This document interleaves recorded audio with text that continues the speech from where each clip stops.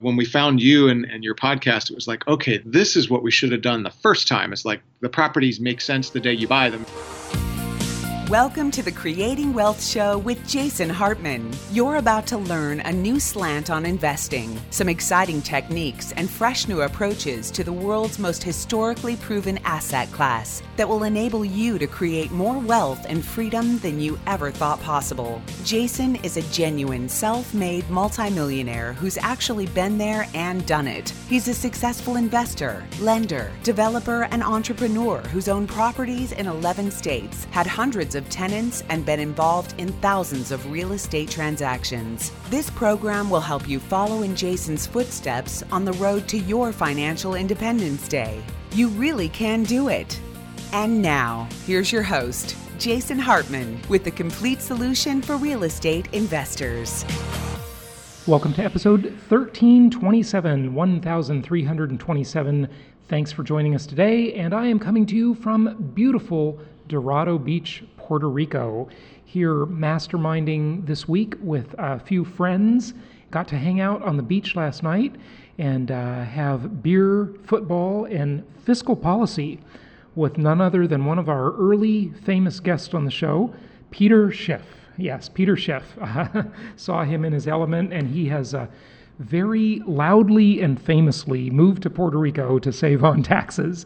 Now, you know, on past episodes, I've talked about this Puerto Rico tax deal. Thought of moving here myself many times over the years, but can't quite bring myself to do it. Every time I come here and visit some friends that, here's the old saying, folks. Money always goes where it's treated best. Money always goes where it's treated best. I have a friend here who is a very successful New York real estate attorney who has moved his family to Puerto Rico for the tax incentive, and it is quite a significant incentive, especially when you're coming from a place like the Socialist Republic of New York or the Socialist Republic of California, the two highest tax states in the Union. I haven't quite been able to talk myself into this Puerto Rico thing, but at the very least, get yourself living in a no income tax state, because you'll have a huge head start. I mean, I just want you to think about this for a minute, and I know I've harped on it many times over the years, but if you're in business, say you have your own business, and many of you do, I know, and you are in the competitive marketplace, and you're competing with people and companies that are based in a high tax jurisdiction, and you decide to move from, like I did, California to Florida. And say you're successful, if you're listening to this show, I know you're successful, and say you are in that really oppressive 13.3% state income tax rate for California. Many businesses will talk about how can we grow our business by 13.3% this year, right? That'll be a plan. They'll have meetings about it. They will agonize about it. What do we do? Do we do more marketing? Do we recruit better people? Do we cut pay? Do we do layoffs? Do we come up with a new innovation that really is successful in the market? Should we go out and work on getting more publicity, more attention, increase our market share, do affiliate deals, maybe open a new distribution channel, maybe sell our widgets on Amazon or Etsy or eBay? What do we do to increase business by 13.3%? Well, I've got an easy way for you to do it. Simply move. Vote with your feet. Or what if you don't own your own business and you are simply living in the rat race? As many of our clients are, I'd say 2/3 of you are probably in the rat race, so to speak, and you want to build a real estate investment portfolio on the side so you can exit the rat race. What if you could increase your investment each year by 13.3%? What if you could do that? Think about it.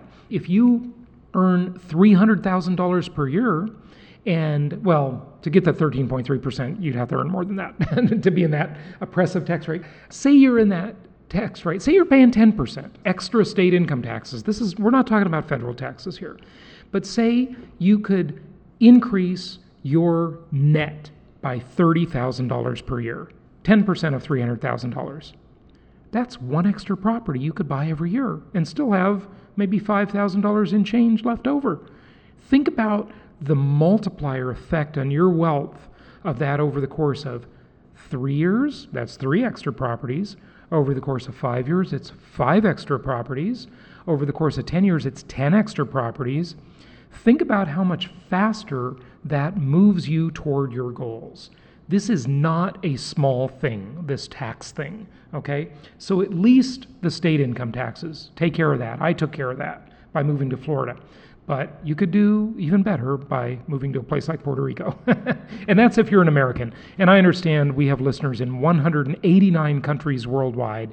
So different things apply to all of you in different jurisdictions, but that's pretty amazing. Well, I'm here with one of my friends, and Bob is a successful real estate attorney, and you're going to hear from him on future episodes as we talk about something really unique that he's doing, but we're going to save that one for the future. But today, I just want to have him talk a little bit about the things he has learned as a real estate attorney, working with big hedge funds and all kinds of high flyers in New York, and then now moving to Puerto Rico just a little over, less than a year ago, actually. Just talk about some of those differences. I thought you'd be intrigued by it. And our guest today will be the senior architect for the Obama administration of none other than the, I think, falsely named opportunity zones. Okay, yeah, I'm a bit of a cynic about the opportunity zones, but you're going to hear the main architect of that whole plan for the Obama administration on the show after we do the intro portion here today. And I think you'll find that to be fascinating. It was an absolutely fascinating discussion about how they do this community engineering, what it means for gentrification. Just a super fascinating interview that I did just over a week ago with him. So we'll play that for you after this. But let me first welcome my friend Bob Diamond, who is here to just share a little of the stuff he's learned in, I think over 30 years being a real estate attorney, I've right? been licensed as an attorney since 1995. Wow. And it's been all real estate. I was a real estate investor from 1989, so before I was a real estate attorney. And I've continued investing the whole time, so I do both. And I've certainly seen it all. And I have to say, when you get into the larger commercial deals, the level of scrutiny and detail you have to go into is multiplied 100-fold. I mean, just, I've told the listeners that over the course of my career for my companies, I've leased and built out 7 office spaces, just as a tenant, not an owner, okay? And those office leases are anywhere between 70 and 130 pages long. Yes. I mean, just the lease itself, and that's just being a tenant, not an owner. I can imagine the cost of paying attorneys to draft those leases when you're the owner is absolutely insane.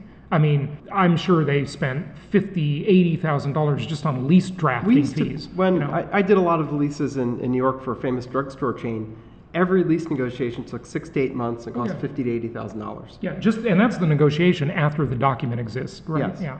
Amazing. Well, I mean, to be fair, we had their base document. And a lot of the arguments were over whether we were going to use the landlord's base document or our own. And when you get into a big portfolio, you've got to have consistency with the way the leases are, because otherwise they can't be administered. If you're trying to administer a portfolio of 400 drugstores, you can't have your leasing staff deal with 400 different forms of leases. It's impossible. They can't actually do it. So we would spend the first 2 months bickering over whose form of lease we would start with, because we had to. Yeah. And there's millions of dollars involved. There's a lot at stake. There's a lot at stake. And the reason leases get so long, by the way, is something happens. Mm-hmm. Someone slips and falls, someone sees a mouse, someone gets food poisoning, right, and the landlord ends up with a problem. Yeah. And they say, we better address that in the lease. But so by the way, add it to the lease. Let me say something that's always struck me as is kind of odd. I guess it has to be this way. But when you're dealing with, landlords always hear the horror stories about the slip and fall, quote unquote, yes, right? It's sort of odd to me, and I did a show recently on civil forfeiture where, an awful thing. Yeah, terrible. It's thing. Absolutely an abuse of government power for sure.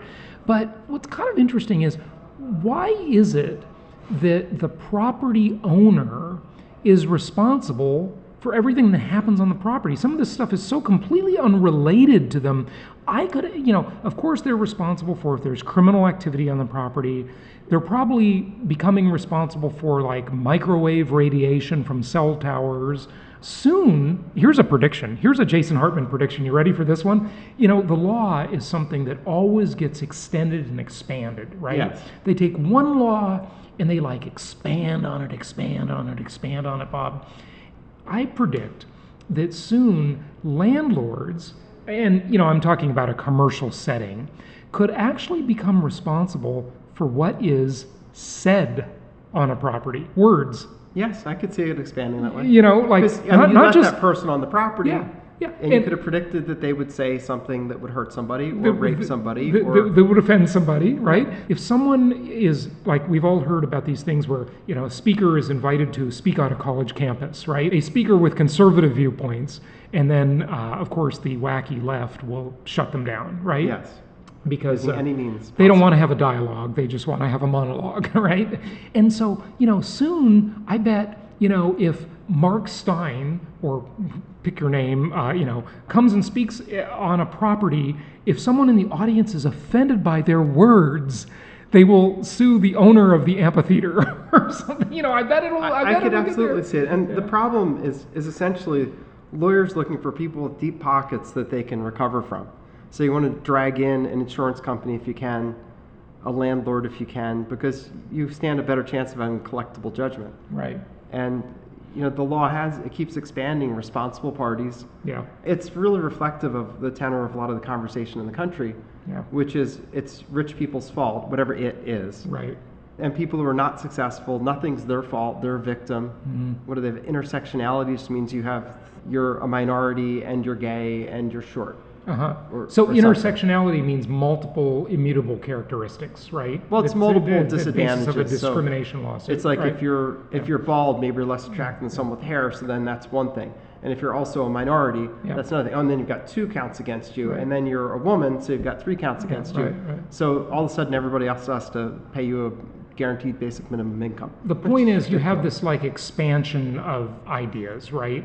And one of the things we were talking about last night, I said, I used to sit on a lot of boards for charities and do that. For years I did it. And I just kind of got frustrated with it after a while because what I realized is that the mission, and I'm not saying this of every charity, of course, there are very good charitable organizations out there, so I'm not faulting it. I'm just saying this is human nature. The mission of any organization is to expand its size and power and ensure its longevity, That's people. Which is it's the self-preservation instinct. It applies to people. It applies to organizations too. Which are made up of people. Even when the organization is no longer needed. Yes. So if you cure cancer, do you need cancer charities anymore? Well, no, right? So what's the incentive, right? Is the incentive to actually find a cure or to just nib around the edges, right? That becomes the thing, Things expand. I guess that's the point. That's right? the nature. The government expands, keeps expanding. Yeah. It always gets every bigger. It never gets smaller. Strives to expand and grow. You're right. Yeah. Job of the hut. But what you said last night in your answer to that is interesting. When we're talking about government versus the private sector, you said something that was really, really critical. In the private sector, there's 2 ways you can get ahead.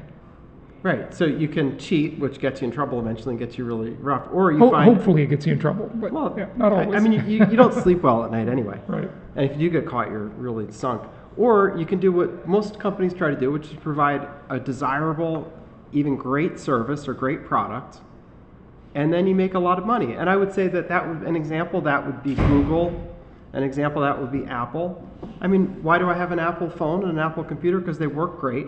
When they update, they continue to work. But these companies are not without their abuses, They're not. Especially They're not Google. Apple's much better. But also Google, why do so many people use Gmail? Because it works really well and it's consistent. Are they perfect? No, they're bad actors in some respects. Of course they are. But that's the way that they've expanded. So the difference, though, with the private sector versus government expanding, how do you get ahead? That's how you get ahead in the private sector. You either cheat, and hopefully you'll get caught, okay, or you produce something of great value. Yes. Okay, that's the legitimate way to get ahead. You 2 sort ways. of earn it. Right. At least in the second way, you earn it by being desirable. So how do you get ahead in government?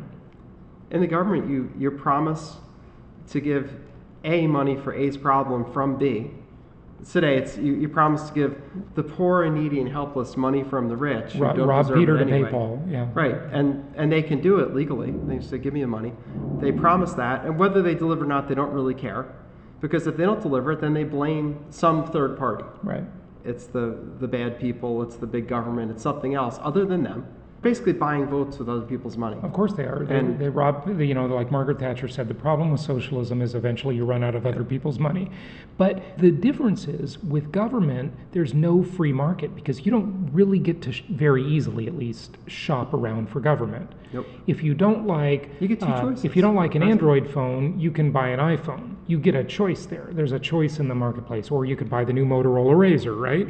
You have choices, but with government, you don't have choice. You're also limited too by time of choice. Like I could throw away my iPhone today and go buy a Samsung, right? Same day. I get to participate in an election occasionally. Right. Yeah. I can't just say I don't like what that guy did. Let's fire him.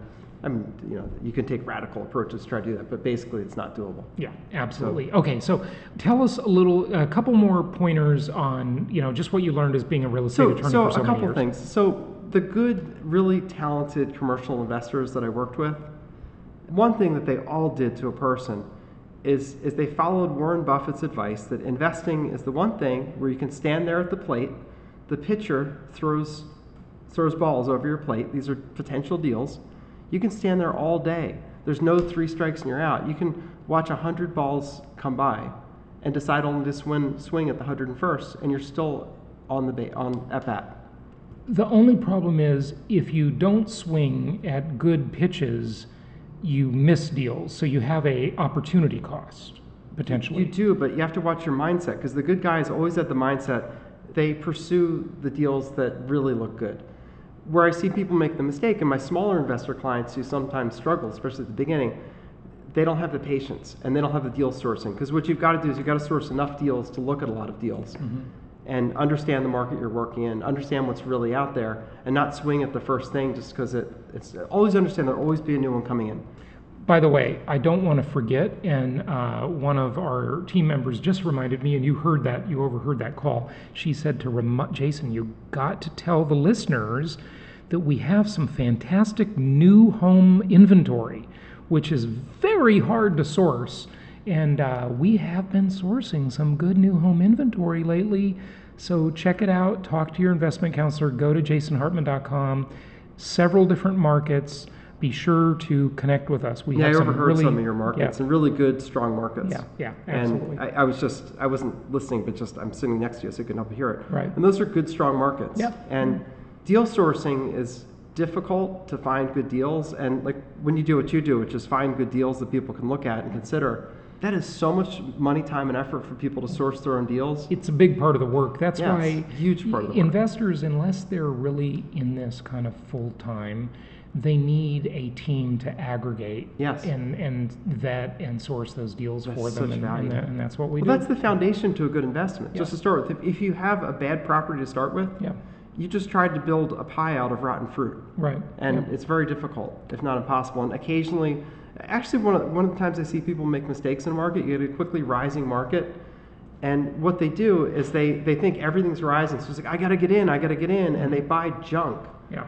And then when the market corrects, they're left with valueless things. And that concept is most pronounced in the cyclical markets, where you have these incredible highs and these really ugly lows. We're talking about California? Yeah, well, California, New York, South Florida, all those the expensive northeastern markets around the world. We're talking about Dubai, Paris, London, Hong Kong, et cetera, et cetera. So those markets are where people get that mania. And remember, my commandment number 21 of the 10 commandments, I know that math doesn't work, but I keep adding more, is thou shalt not invest in manias. Do not invest in a mania, okay? Unless you just want to purely speculate. I think part of the key that I've seen consistently among successful investors is they have strong deal sourcing, so always looking at deals, and they do act when they see a good one. But they're not inert objects. They do act. But they wait for a good one. They don't force the deal. Right. Is another way to put it. They don't say, I've just got to do something. I'm sitting on the sideline for 9 weeks, and my plan says I'm going to buy 18 houses this year. Yeah. Just wait, because the money is not burning a hole in their pocket, right? Because Exactly. Yeah. You can't have that, because when you get desperate like that, you do a bad deal and then you're stuck with it. Yeah, yeah, You know, absolutely. and you can't really get out of it unless you can find a bigger sucker than you. And how do Which is you an old know, plan. that's called the greater fool theory, I've talked about it very much, and how do you know you have a good deal? You measure it by the rent to value ratio. That's the first most important metric. Okay, so anything else on the real estate thing? I want to switch to Puerto Rico, and we got to get to our guest. Sure. On investing, so it's good, strong deal sourcing and good, strong team members. I think that when you choose your team members, choose people with track records of success, not just because they're your cousin who's unemployed or just someone else who needs some work. I've had, in my experience with untangling partnership disputes, a lot of times it's someone that comes in, doesn't know what they're doing, partners up with someone else and doesn't know what they're doing, and pretty soon they're fighting with two people not knowing what they're doing. Right. And you have to educate yourself and stay in control of the deal, but the educated person needs to be in control of the deal. You need to be. Good point. And on the partnership note, you've heard me repeat my late grandmother's saying many times. She said to me many years ago, brilliant wisdom, Jason, the hardest ship to sail is a partnership. Isn't that good? I have another one too. You know, people only fight when there's money. Yeah. When a deal goes down and goes bad, nobody fights because there's nothing to fight over. When things are successful and they're suddenly like, you know, Jason, you really didn't do that much. You just brought the money, Yeah. but You take a smaller cut. Right. Yeah, and let's all of a sudden they're renegotiate. renegotiating, and they fight when there's money. Yeah. Which is interesting. So if you're successful, that's the time you're actually going to need the partnership agreement. Yeah, yeah. So on the partnership thing, just remember it's that old biblical concept of being equally yoked. You need to be equally yoked with your partner. Now, equal does not mean the same yoking. Someone might bring the money, someone might bring the deal, someone might bring the expertise, someone might bring the deal. You know, it doesn't mean you're putting in the same thing, but you're both contributing something. Yes. And a lot of people go into partnerships with a partner that they just kind of want some company in a way. And that's a problem. They're not because really if contributing. they come Yeah. in, half what they'll do is a problem. They'll make bad decisions, they'll give bad advice, and they're not productive partners. Yeah. And you don't want that. And an interesting dynamic is sometimes the guy or woman who brings the money, they want to then control the deal even though they don't know real estate. Like if someone would say, you know, they're a surgeon who's a very brilliant surgeon, Right. brilliant in medicine, Yeah. that doesn't mean they know anything about business. And you get the other person that's a real estate person, the real estate person needs to make the decisions at the end of the day. You Yeah. can consult with your partner, but at the end of the day, the deal has to be in writing, that real estate person makes the decisions. Otherwise, you can end up with some bad things because people believe in the golden rule. They think he who has the gold rules, Yeah. and then you just end up in a fight. And Right. It's not good, and it's Yeah. not productive. Yep, The good other stuff. thing that I do that's interesting in partnerships of my own, and I advise clients, do a trial balloon. Mm-hmm. Do a deal together, see how it goes. Don't dive in, you know. Yeah, right. neck deep. Date before you're married. Yeah. You know, And if yeah. it doesn't work out, you know, with me personally, I've released properties like, you know, you take the property. Here, I put 10 grand and give me my 10 grand back. You have the property. It's Yeah. great. And I just take it as a learning lesson. Go run with it, exactly. You got to know when to cut your losses. That's the other rule. Yes. Okay, hey, we got to get to our guest, but just you wrote down a couple of figures here. Yeah, so you're talking about a $300,000 income. And so let's say a $300,000 income in, say, Florida or Texas, where there's no state income tax. Let's say at a 34% federal tax rate, you're going to pay about $102,000 in taxes. In Puerto Rico, you'd pay 4% taxes, so you'd pay $12,000 instead of $102,000. So on a $300,000 income, you'd have $90,000 more every year. Now, That means you could buy 3 or 4 properties every year extra in addition to what you're already you could doing. pay off your mortgage on your right. house. You Yeah. could pay off mortgage on No, we don't like properties. paying off mortgages. Yeah. You could- We like the debt, but okay. You could buy extra properties, do all kinds of things. Right. And the point is, it's like reverse, taxes are like reverse amortization. It's just, it's such a headwind on your investing. And, you know, even if we look at this, we gained about a third of income, Yeah. cash in the pocket. But that's not without some requirements. You need to say that. So- you've got to, I mean, it's complicated, but you've got to be in Puerto Rico a certain amount of the time. I'll You've give gotta, you the you know, bare bones. the So nutshell. you have to live here at least half the year. Okay. It's 183 days in tropical paradise, and you really do have to live here. They keep track of it. And you have to apply for the program. It's going to cost, realistically, by the time you're done, 15 grand with lawyers and things like that, and accountants, and setting it up properly.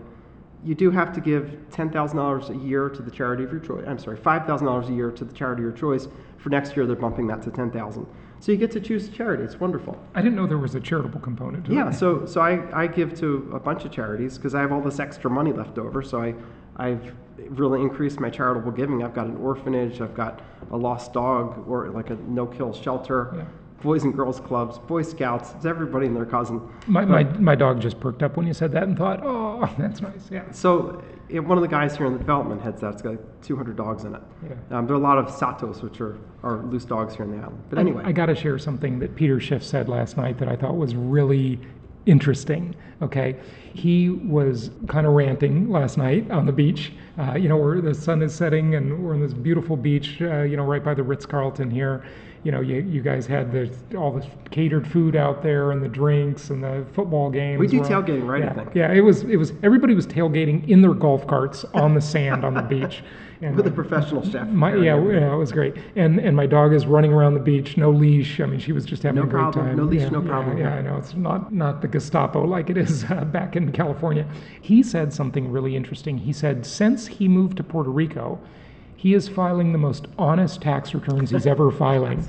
Now, what's interesting about that is that the tax return there's an incentive to be more dishonest when taxes are higher. Yes. Because the deduction is higher. So if you can write something off and your tax rate is a combined 50% tax rate, that's real money. But if you're only paying 4% tax in the first place, you start to spend in a more legitimate way. Since I pay 4% taxes, I don't do anything because of the tax effect. Right, yeah. I do absolutely zero. The other thing, Jason, there's another news here. High taxes encourages malinvestment. Okay, that's what I want to say. It misallocates high taxes capital. It misallocates capital. Yeah, go ahead. I was going to say investment income is taxed at 0%. Wow. So capital gains, in other words, right? No, zero. No, like if you're a trader, trade stocks, trade gold, that's 0%. Is that why all your neighbors are hedge fund managers? Yes. Yeah. It's really interesting. It's because you can trade and you don't have that headwind, because otherwise you could be trading all year. You can make gains on 100 trades, losses on 200, and you can still owe taxes. Yeah, right. It's interesting. This is quite a desirable deal. So if you want more information, check out my Jet Setter show. I've done several interviews on the Puerto Rico tax deal. It is pretty amazing. The other thing I'll give people, it's by contract good until 2035. Till 2035. And even if they enact the asset tax, it won't affect us. So if Elizabeth Warren wins...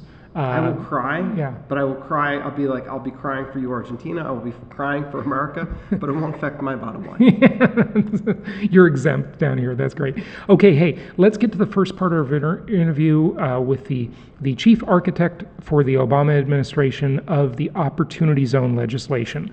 So we'll get to the first part of that today. We'll have part 2 tomorrow, and here we go. It's my pleasure to welcome Steve Glickman. He is the former senior economic advisor to Barack Obama, co-founder and former CEO and executive director of the Economic Innovation Group. He is the chief architect of the Opportunity Zone program. Steve, welcome. How are you? Thanks. Doing great. It's good to have you. Where are you located? I'm in D.C., but I'm on the road quite a bit these days around the country, trying to figure out what's going on in all these different Opportunity Zone communities. I understand. So the Opportunity Zone is quite interesting. It's sparked a lot of interest from real estate developers more than investors. It's somewhat complicated for a strict investor. You really have to be willing to do development. How many Opportunity Zones are there around the country? There are 8,766 Opportunity Zones spread out across every state, 6 U.S. territories, and Washington, D.C. And when you architected the program, how did you pick the Opportunity Zones? I mean, first of all, that's quite a few of them, and they're little pockets, aren't they? For example, give us a sense of geography and size. What are the largest Opportunity Zones by, square miles, I guess, and then the smallest? So Opportunity Zones are made up of census tracts. So the size of Opportunity Zones are within a pretty narrow range by population. So they're typically between 2,000 and 8,000 people. And in urban areas, that can be very small. That can be a 1 square block or 2 square blocks or more. But in rural areas, that could be hundreds of miles. So it all depends on what kind of geography you live in the U.S. To sort of get back to the first part of your question, though, lucky for me, I didn't have to pick the zones. The way the legislation was set up was that the federal government set a baseline economic standard, something it calls low-income communities, which are places that are both at 80% of median income of that state or area and have at least a 20% poverty rate. And then it was left up to the governors to pick among those places 25% of those communities as opportunity zones. And the net of that is that opportunity zones now cover about 11% of the country. Fantastic. What constitutes, I guess, a good opportunity for a real estate developer in one of these zones? I mean, with 8,000 plus zones, how does a real estate developer pick and figure out where to invest? First of all, I'd say the program is much broader than just real estate. This is a program that you can make investments into any kind of asset class that businesses can essentially, too, right? That can essentially take private equity capital. And you're seeing that around the country as well. Now, real estate, of course, is the most active asset class because it, by definition, is geographically or place-based, and because there's, a long history of using tax incentives to invest in real estate. The most active part of real estate you've seen in the marketplace has been multifamily, basically investing in apartment buildings around the country. They make up just over half of commercial real estate investments, according to CBRE. But you're also seeing investments in industrial buildings, in manufacturing facilities, and of course in offices. And increasingly, you're seeing this in the business side as well. So we're seeing companies that are using opportunity zones to build and finance entertainment companies and film studios, to build renewable energy and telecom infrastructure, and to support franchises and other business models that are sort of organically rooted to place. And how is the program working out so far? We're in the pretty early stages. I guess maybe the predecessor to that question should be, when did it begin? But then give us an update, if you will. There are several different, start dates you could refer to. I mean, functionally speaking, we're really still within the first year of the program. Officially, the program was passed into law at the very end of 2017 as part of the largely Republican-passed tax reform. Although opportunity zones, its origins are in bipartisan legislation, about half supported by Democrats and Republicans. Governors then selected the actual census tracts in their states that would become opportunity zones in June of 2018 of last year. But the Treasury Department didn't write the rules of opportunity zones until really April of this year. They released 2 tranches of regulations last October and this April that make up about 250 pages of regulations. And it was really as of April of this year that you saw the market take off. So we're really just about 6 months into the program. And by the end of this year, I think you'll see a lot more activity. In fact, we've seen quite a bit of activity already. There's some early data that show there are roughly 300 opportunity zone funds in the market that are targeting about $65 billion of capital. And they've raised on average, about 15% of that target. So this program is responsible for roughly in the realm of about $10 billion of equity investment across the country. Okay, so I mean, those numbers, they sound big, but in terms of the overall real estate game, they're actually pretty small, right? Do you have a projection or a thought in terms of how big this will grow, how much capital will flow into opportunity zones ultimately? Yes, but let me give you just a sense of context for that $10 billion number. Right. Yeah, please do. That's always the question, People throw these numbers around and they sound big, but the question is always compared to what, right? Yeah, opportunity zones come out of a long history in this country of doing place-based incentives. And historically, these programs have been quite small. The largest program in this space, and the most recent one, which was now about 20 years old, is called the New Markets Tax Credit. And that program is responsible for about $3.5 billion a year in equity going into these communities. So in the first year of this brand new program, you've seen 3 times as much equity been deployed already. And frankly, that's an incomplete number. That's just one accounting firm's ability to track funds. Much of the opportunity zone investment in this country is being done through single deals, both business and real estate deals around the country. So that number is probably much larger. So I gave you what I think is a very conservative number. I think this program will realistically be in the range of $50 billion a year when it's fully up and running in the next, couple years or so. And again, to give you a sense of scale of that, that's about the size of the entire venture capital industry. Okay, good. You didn't mention, interestingly, because maybe it's obviously a different type of program, but we sure were very involved in the Go Zone. I'm sure you're familiar with that. And sure. I know there was also the Liberty Zone. We weren't involved with that, but the Go Zone, for quite a while, we thought was a pretty great program. Then, as happens with a lot of tax incentive-based things, and I don't want to be political here, but the tax incentive kind of starts to distort the market after a while, and the economics sort of fail to be the reason, that just the pure economics, and then everybody's like, money is flowing for tax benefits, and then things get a little out of whack, ultimately. I just find that to be true over and over again in life. And so the Go Zone stopped being interesting to us in the latter parts of it, but at first, I thought it was pretty great. Any comments on that? In general, when you look at zone-based programs, the thing that has ultimately made them unsuccessful has been two big factors. One, their ability to scale, both geographically and in terms of the types of projects you can do. And two, has been their flexibility. This program is unique in that it covers such a big part of the country, much of which is still untouched by capital investment in this program. So there are still tons of undervalued assets, the downtowns of entire cities that have now been designated as opportunity zones that can take in billions of dollars of investment in this program.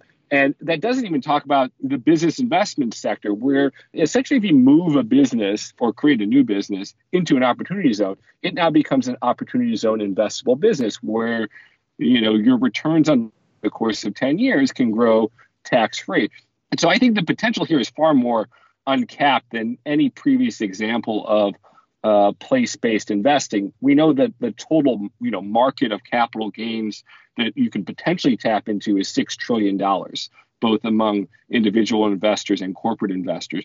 So you're talking a huge amount of capacity that this program still has to absorb. And, we're never going to get anywhere close to that. So I don't think you'll see the same natural cap in this program as you've seen in other attempts at doing place-based investing. Right. And I know we've got to wrap it up with your part, and we'll talk to your associate for a few minutes here in a moment. But I kind of intentionally didn't ask you to explain the program because we've done several episodes on that previously. But, since you are the chief architect of it, I'd probably be remiss to not ask you if you wanted to tell our listeners about some of the highlights of the program or anything like that, or just anything else you want us to know before you go. Sure. Well, I always find a little context is helpful in helping to understand why this came about at all. And I'll provide a very shortened version of it. If you believe, for example, climate change is the biggest external problem facing this country, the biggest internal problem is this question around geographic inequality. The fact that for the first time in our recent history, economic growth during an economic recovery has only accumulated in a very small handful of cities in America. And that has huge ramifications for local economies across the country, for health outcomes for people, and ultimately for our economic and political system. This is the first attempt at its type to create an entirely new marketplace out of place-based investing that's designed way different than any other type of program. And it's all tied to appreciation. So this is a program that to be an investor, it starts with having capital gains. You're able to defer the immediate taxes you owe on having sold a stock or a piece of real estate or a piece of art to have gotten those capital gains. But the really big benefit and the really big value for communities is that it aligns the incentives between investors and communities to invest for a very long period of time. So for investors who stay invested in communities for 10 years or longer, any profits that they see from that investment at the end of that time period, they can earn tax-free.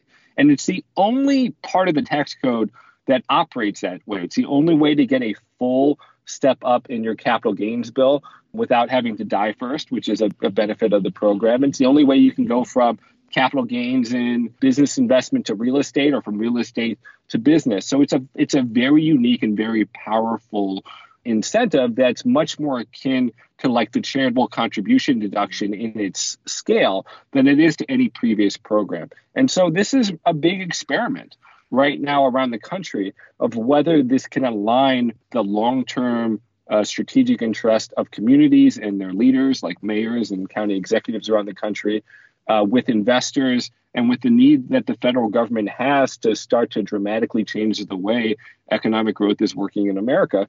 And I think we're going to get to the scale and the type of activities and the type of communities where we're going to start to see really powerful transformative changes happening around America. But as we mentioned at the beginning, we're in the first inning here, and I think people have to be willing to be patient. It'll be interesting to see how it plays out, because some skeptics would say that this will just lead to more gentrification as it upgrades these areas, just pushing prices up and affordability down and pushing the people it ostensibly is to help, pushing them out of the neighborhood again. Kind of, like look at Oakland, California, as all the rich tech money has flown in there. I mean, are there any safeguards against that, or is it going to have that kind of gentrification effect? I mean, gentrification, some people love it, others hate it, right? It depends what side of the economic pie you're on. But just maybe a comment on that before you go. There are a lot of guardrails, but let me start with, again, the premise here. Most communities across the country and most cities don't look like Oakland. They don't look like the Bay Area. They don't look like Los Angeles or New York. Right. And the Urban Institute, which, studies gentrification very closely, evaluated all of the opportunities in America, and that less than 4% of them are at any near-term risk of gentrification. So this question of gentrification is a problem that very small number of communities face. It doesn't mean communities don't face displacement, but it's much more common for economic distressed areas to see that displacement come from a lack of capital than not too many, because you start to lose your most talented, well-connected, capable people to other cities because there are just no job or business opportunities in your local community. Now, for certain cities, this is a big challenge, and there are the same guardrails you have now, in that the sort of investments that people are really concerned about in the gentrification conversation are ones that are already very closely controlled by local governments through the use of permitting and entitlements and other land use that dictate what kind of real estate projects can go in and what the strings have to be attached to get approved. This program doesn't change any of that. It just provides access to a new form of capital that would have never existed to make a number of projects that were never viable again. And it's really, created to target the places like Detroit and the South Side Chicago and Cincinnati and Cleveland and Birmingham and Erie, Pennsylvania, which are all active in this marketplace, whose downtowns are empty. And they need to start to rebuild these 50-year-old bones into modern communities so that businesses will take stock there and start creating the businesses that will lead to real economic growth. Yeah, it's really quite interesting. I know we've got to wrap it up, but I'd love to talk with you sometime about how does one sit down and architect a program like this? I mean, just the central planning, if you will, of it is pretty complicated, because there are always these intended and unintended consequences to these things, and it's just so hard to determine how things will really play out in real life. I'd love to have you back on the show to just talk about how you take a blank sheet of paper and figure something like this out. It's pretty amazing. It really is. So I got to hand it to you. Well, I'd be happy to come on. And just to give a really short answer to that question, the way we dealt with that complication, and, it's unclear how well we figured it all out, was by decentralizing the execution of this program as much as possible, putting governors in charge of picking the zones instead of the federal government, empowering investors to decide on what projects they were going to invest in, making it a real marketplace that tied long-term profitability with economic growth in communities. And that's controversial. It's philosophically a real debate between how people view the use of private capital and the role of government in economic development. But I think the one thing that was clear to us is that whatever the government has tried so far hasn't worked. For 50 years, most of the communities we're talking about that are now distressed have been distressed over the last 4 or 5 decades. And we have to try something new. And we're in a place now where government is broke, and you need to tap into all of the success private investors have had in the market and try to engineer a new marketplace where they're naturally making their next investment in some of these places. And it may not work, But creating that decentralized approach is the way we dealt with having to figure out how to solve all of those problems from Washington.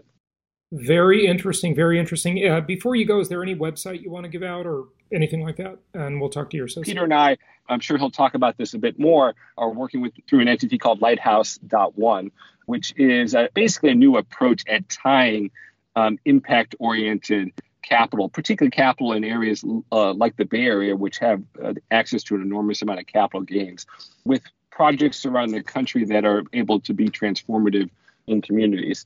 And so we're on the hunt for those projects and those type of investors that share that kind of mindset, that are aligned with the whole goal of why this program was created. Fantastic. Well, thanks for joining us. We appreciate it. And we will go over and talk with your associate, Peter Hirschberg, and hear what he's up to and talk about his new book, Maker City. Sounds amazing. Happy to come on anytime. Thanks for having me. Yeah, thanks for joining us. Thank you so much for listening. Please be sure to subscribe so that you don't miss any episodes. Be sure to check out the show's specific website and our general website, hartmanmedia.com, for appropriate disclaimers and terms of service.